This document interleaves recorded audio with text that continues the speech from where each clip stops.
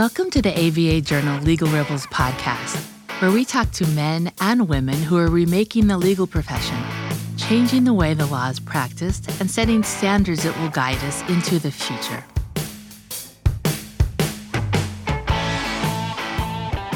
What are legal operations? According to the Corporate Legal Operations Consortium, also known as CLOC, legal ops can be loosely defined as, quote, a set of business processes, activities, and the professionals who enable legal departments to serve their clients more effectively by applying business and technical practices to the delivery of legal services. Legal ops provides the strategic planning, financial management, project management, and technology expertise that enables legal professionals to focus on providing advice, end quote. Additionally, legal ops are a multidisciplinary profession that includes backgrounds like finance, marketing, data analytics, and engineering, among others. In other words, they handle a lot of the business and technological stuff that many lawyers either aren't trained to handle or don't want to deal with. Also, lawyers can focus on practicing law and representing their clients to the best of their abilities. Long a fixture in the in-house world, legal operations recently expanded into the law firm realm. In October, AmLaw 100 law firm Shearman & Sterling announced it had set up a legal operations division to provide knowledge management, legal technology, business intelligence, and other services for its corporate law department clients. What does all of that mean? And why was this such a unique move for a law firm? My name is Victor Lee, and I'm an assistant managing editor with the ABA Journal. And joining me on today's episode of the ABA Journal Legal Rebels podcast is Anthony Widdop. Anthony is the newly named Global Director of Legal Operations at Shearman & Sterling, and he's here today to talk to us about his group's objectives and goals. Welcome to the show, Anthony. Hi, Victor. Thanks for having me. Thanks. So tell me a bit about yourself. It looks like you have a business background, having spent time at KPMG. So you don't have a law degree, is that right? That's right. Yeah. So my background prior to Shearman was both working for law firms, but latterly in management consulting for KPMG. Gotcha. And so how did you joining the firm come about? Like, were you recruited in? Did you apply? What drew you to this particular position in this particular firm? Yeah, so I'd spent my time at KPMG as a management consultant, and my whole career has been in change management roles. And so latterly at KPMG, I was heading up their change proposition in the UK, and we were working with clients in financial services, banks, and a lot of work from a change perspective post global financial crisis. And Shearman reached out to me about 5.5 years ago to say that they were building a new team called Legal Project Management. Now, I'd heard something about this because a couple of roles back prior to doing an MBA, I had actually built a pricing function for a European law firm out of London called CMS. And LPM had obviously moved on in the intervening years, but I hadn't really stayed in contact with it too much because I had obviously moved sector. My focus was elsewhere. And so it was really an exciting opportunity. It was a greenfield site almost. There was one other leadership member based out of New York, and they were creating what sounded like to be a really exciting offering in a law firm and also in a top New York law firm. Gotcha. And so the stereotype about lawyers is that they don't always understand business or technology, making it necessary to hire people such as yourself. Have you found that to be the case? And if so, like what is it about lawyers in your opinion that causes them to be like this? So I guess in every stereotype, there's some truth, but perhaps it's also somewhat simplistic on the surface. So there are definitely lawyers who fully get this area and fully get technology, and you might call those early adopters. And those are the people who you always see with the latest gadgets, or they're very quick to adopt new techniques that might be brought from different industries or from different parts of the firm. And then at the other extreme, you obviously have lawyers who have been very successful for a generation, applying really a tried and tested method for the practice of law. And so we see all those types, within the organization and actually across the sector more generally. But I think the key thing that struck me when I joined Shearman was that there was, from a leadership perspective, a real realization of the need to change, the need to modernize, and the need to accept and adopt practices that until then had not been a common practice within law. Gotcha. And you mentioned you came from KPMG and whatnot. Obviously, one of the big accounting giants. Like, have you found a lot of differences between those worlds, the accounting world and the law firm world, or have you also seen some similarities there? In terms of similarities, so both organizations are structured as partnerships. Perhaps big four are much more corporatized in their structure, in their formation, but also how they operate day to day. But ultimately, they're a partnership. They have fee-earning individuals. I was a fee earner there in the management consulting division in the banking practice. And then obviously structures somewhat different depending on geography, and they work as national partnerships. So you have some similar common areas, I think. So within both types of organizations, you have individuals at the top of their game, but also who are technical SMEs, normally in quite a narrow subject matter. So they're deep SMEs, but in a relatively narrow subject matter. So there are a lot of similarities there with law firms. So obviously in accountant firms like Big Four, their heritage was in accounting, but then they moved into everything from tax to advisory and latterly legal services. And so when I was leaving KPMG, they were just broadening and increasing their legal services reach across many of their existing clients. And so in terms of differences, I think some of the key differences are around process management, technology, and many law firms, even the largest law firms, are so much smaller than the Big Four. And so from a technology standpoint, the systems and the architecture are that much broader, deeper, and globalized. But I do think progressive law firms are catching up in that regard. Maybe they don't need to be as broad in terms of the actual architecture and systems that many of the Big Four are using. But I do think there are some similarities there, and there are also some benefits in being smaller and more nimble. Well, I think someone once told me that a lot of the technological innovations that happened at accounting firms ended up at law firms later on, and so maybe that's why they hired you, right? maybe they wanted someone with inside knowledge. Yeah. So I mean, I don't know that was on their minds, and no one's ever told me since. But certainly, I'm seeing now more people who have come, from accountancies, from other professional services, from banking, from management consulting, and ultimately, if you look at innovation and change, there are a lot of common clients, right? So law firms, accountancies, management consultants are often working for the same corporates, the same organizations. They're just tapping into slightly different stakeholders within those organizations. So ultimately, the clients are looking to change at this time. They're looking to drive innovation, and really they're looking to their advisors. And so, no, I don't know whether there are aspects that can be kind of copied or imitated, because I do believe that law firms have their own unique strengths, but there are certainly some areas where both sets of organizations can learn from one another. Gotcha. We're going to take a quick break for a word from our sponsor. If you're like me, you're probably a bit frustrated with the state of our political system today. Democracy Decoded, a podcast by Campaign Legal Center, examines our government and discusses innovative ideas that could lead to a stronger, more transparent, accountable, and inclusive democracy. Listen at democracydecoded.org to their new season, which takes a deep dive into democracy at the state and local level by highlighting different ways to ensure that every voter's voice is heard. Filing court documents, serving legal papers, collecting electronic signatures, all critical parts of the litigation process, yet ones that are time-consuming and error-prone. But what if you could do more straight from your case or document management software? InfoTrack automates data entry, document selection, tracking, and information syncing across all these core tasks and more by integrating with your core systems like Clio, Smokeball, Leap, MyCase, and others. Spend more time on substantive legal work and less time on busy work. Learn how simple it can be at infotrack.com/simple.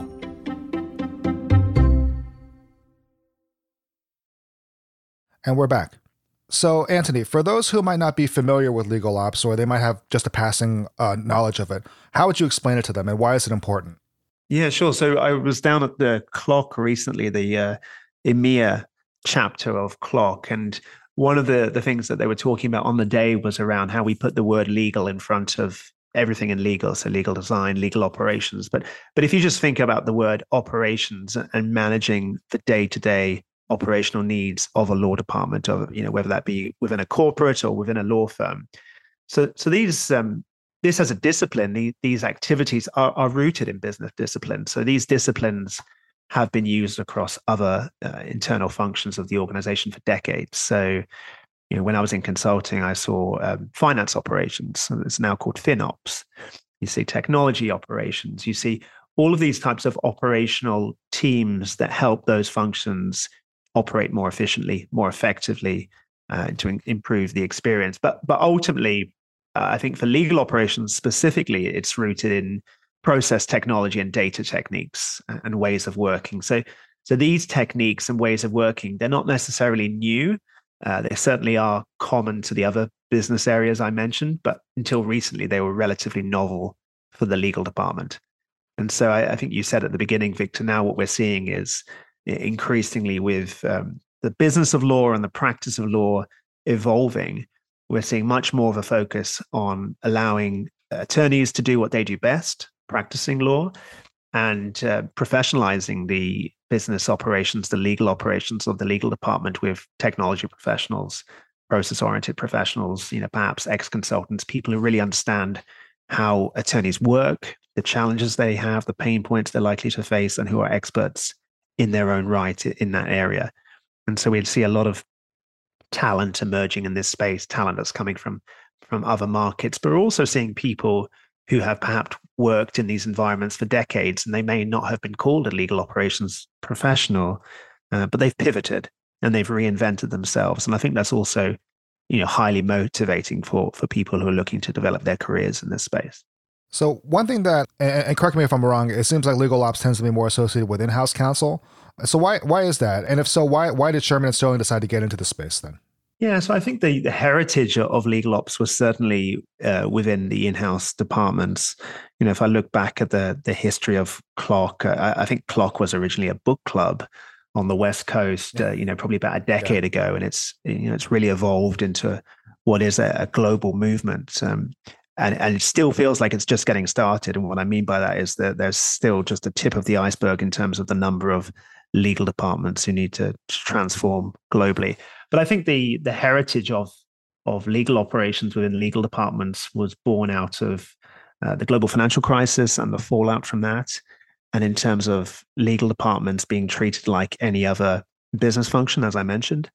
And within that, there was obviously a big cost imperative for many organizations. So I think the heritage there was within in-house, within cost centers looking to manage costs. And probably the starting point for lots of these organizations was around aspects like firm and vendor management, cost management, and other aspects of project management latterly.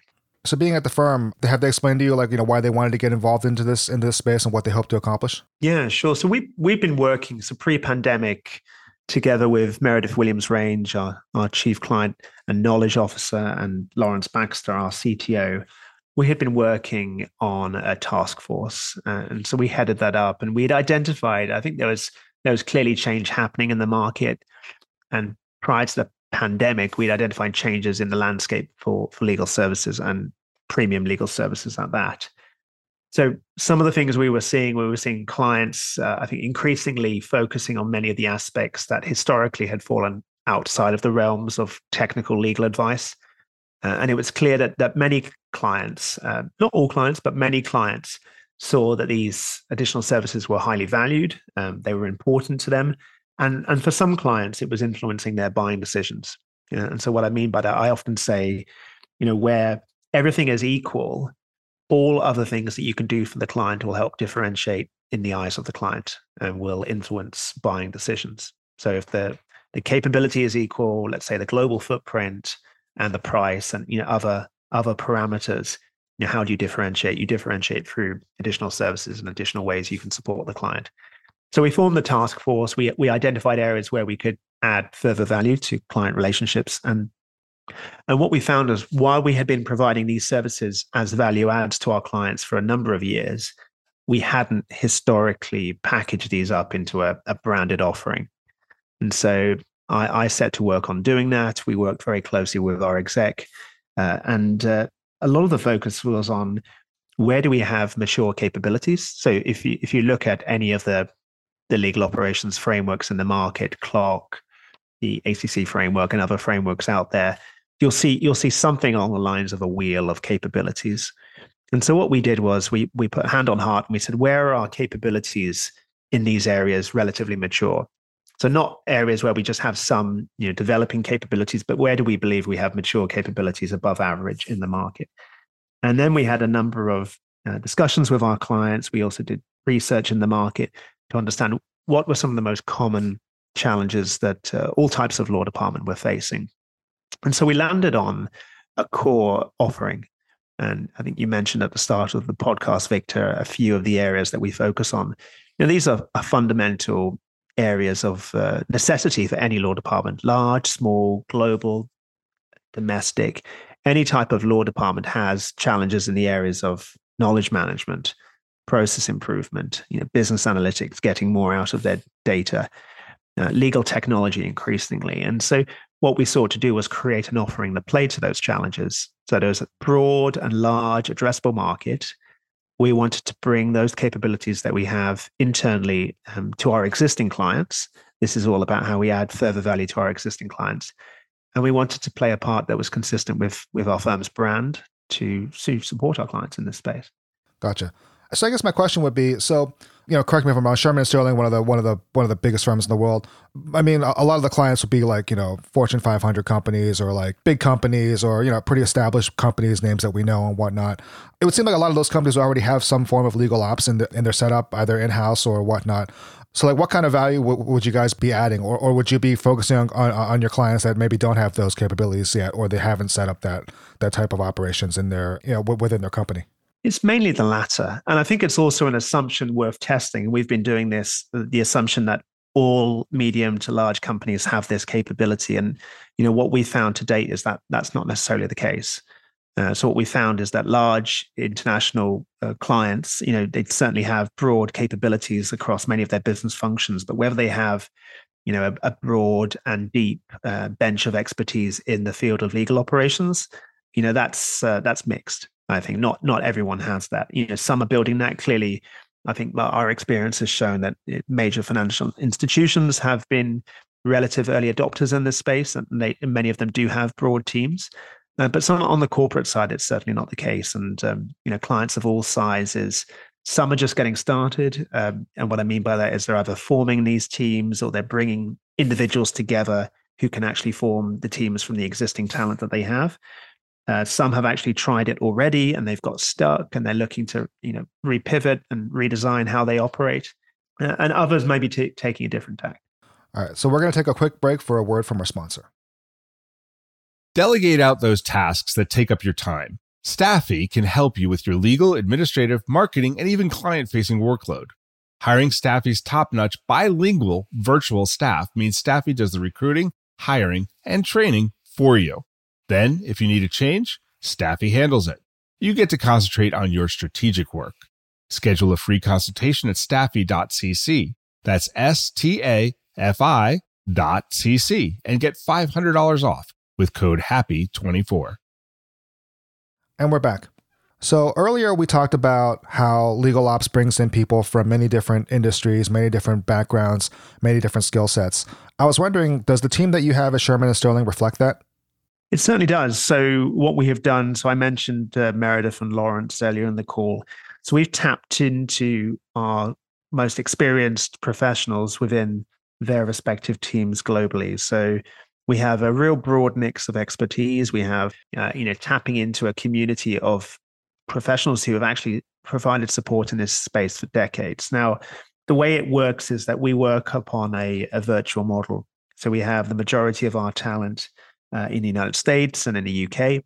And those are both obviously the two largest markets for legal services globally, and they align to our priorities as a firm in terms of growth.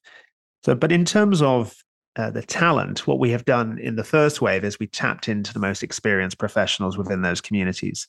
So we have about 20 to 25 professionals that we draw on. Those are professionals who have worked in client-facing roles in the past, who are perhaps mid-experienced to senior professionals in their career. And these are individuals who have worked with clients, who've created client engagements, either at Shearman or in previous roles. And they're also across a number of the areas that we've got in terms of our offerings. So we have individuals on the technology side, just agnostic of legal technology specific tools. Then we've got specific legal technologists. We've got process professionals, LPM. We've got other professionals across knowledge management. We tap into our global community of knowledge attorneys, or professional support lawyers, as we call them here in the UK. And then so once we bring all of those individuals together, what you find is it's a really powerful community, and it's one that's difficult to replicate. So our view was that these individuals have the experience and they can provide a lot of value to our clients. And so what we do is, depending on the engagement, depending on the needs from our clients, we dip into that community as needed. So let me ask you just a kind of a general question. I mean, obviously based in the UK, you work for a New York-based law firm. In the UK, it's not necessarily unique to see non-lawyers and lawyers working closely together. In the US, it's allowed, but there's strict rules about what they can and can't do, and profit sharing and law practice and stuff like that. And even then, you have a lot of lawyers who like to kind of keep things to themselves, or they don't like, or they don't necessarily think that they need to work with people from outside the industry. Does being in the UK kind of give you latitude to innovate and experiment with different types of structures? And have you noticed any kind of differences in attitude, like when you work with lawyers in the UK as opposed to when you work with lawyers in the US? Yeah, so there are some subtle differences. Obviously, there's a common language, which is obviously really helpful for doing business, and a lot of other commonalities between the geographies. There are those differences that you talked about. I think the UK market is certainly a more liberalized market right now, but we know that changes are happening across the states as well, and different states are actually looking at this area more closely now. So I think whether it gives us more latitude, what it gives us is it actually gives us the ability to support our clients across our geography. So I mentioned our biggest offices within the firm are New York and London. So we have replicated our capabilities in those two offices to meet the needs of our clients. Many of our clients are, of course, across both jurisdictions. They're present in both locations. And so it just makes sense for us to have talent and people in both. It also gives us increasingly, so my internal role, my day job is leading our legal project management team, our process improvement team, pricing and business analytics. It gives us increasingly, and we've been applying this now for some years, almost like a follow the sun model, as you would see in banking and other service industries. So we've been really able to stretch out the working day, to actually get much more to serve the business and to serve our clients. The other benefit is being able to tap into different ideas. And so we've got a global team. We're obviously working with different clients, different individuals. So sometimes we see things happening in one market that are not happening in the other, or there may be a conference, or there may be some new ideas that are coming from a different industry. So we found it really fosters, I think, creativity and innovation.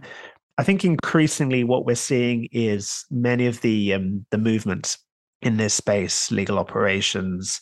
We had the Legal Geek event recently in London, and there is obviously the sister event in New York. A lot of these events are being replicated both sides of the pond. There are some subtle differences. I think the differences are narrowing. The more I look at this community globally, I see more individuals collaborating, more partnerships, more common projects and common stakeholders. And certainly, after the pandemic, it's become much more fluid. Gotcha. And what are some projects that you're working on now that you can talk to us about? Yeah, so a couple of the offerings. So we talked a little bit about the services within the portfolio, and those are common challenges that all law departments have. But a couple of the offerings that we created that we're working with clients on right now, one of them is called Legal Operations in Your Pocket. And one of the things, so you talked, Victor, about large clients that perhaps have legal operations professionals. They may or may not have those, and they may or not be building those at this time. One of the things that we realized is there is a certain size of client, a small to medium-sized client, that may be still a major corporation and have major legal needs throughout the year, but they may not have these professionals on staff. They may not even need these professionals due to the ad hoc nature of the support that's required throughout the year. So we created an offering called Legal Operations in Your Pocket that negated the need for our clients to onboard legal operations professionals. One of the things we realized is that legal operations is relatively new, but also there is a certain size of law department that does not have legal operations professionals at this time, nor may they need those types of professionals. So Legal Operations in Your Pocket is a subscription model that enables our clients to tap into that expertise for small, short, repeatable projects throughout the year. So one of the projects I'm working on right now is helping a client form and develop that offering for their needs. So they are a relatively small legal department, I think less than 10 FTE globally, but they do have a lot of operational repeat needs in the areas that we talked about earlier. And one of them that they have identified is around process improvement. And they are looking to capture, to map all of the existing processes, that material processes for their legal function. And we're looking at how we might improve those over the course of 2023. So within the construct of Legal Operations in Your Pocket, what we do is we work with them virtually to actually set up, provide them with these capabilities so that over time they're able to do this independently themselves, and specifically around mapping those processes to identify where there might be opportunities to improve. And then I think secondly, one of the things we're seeing is that lots of legal departments already have access to tools that they can leverage, perhaps not specific to the legal function, but outside of the legal function.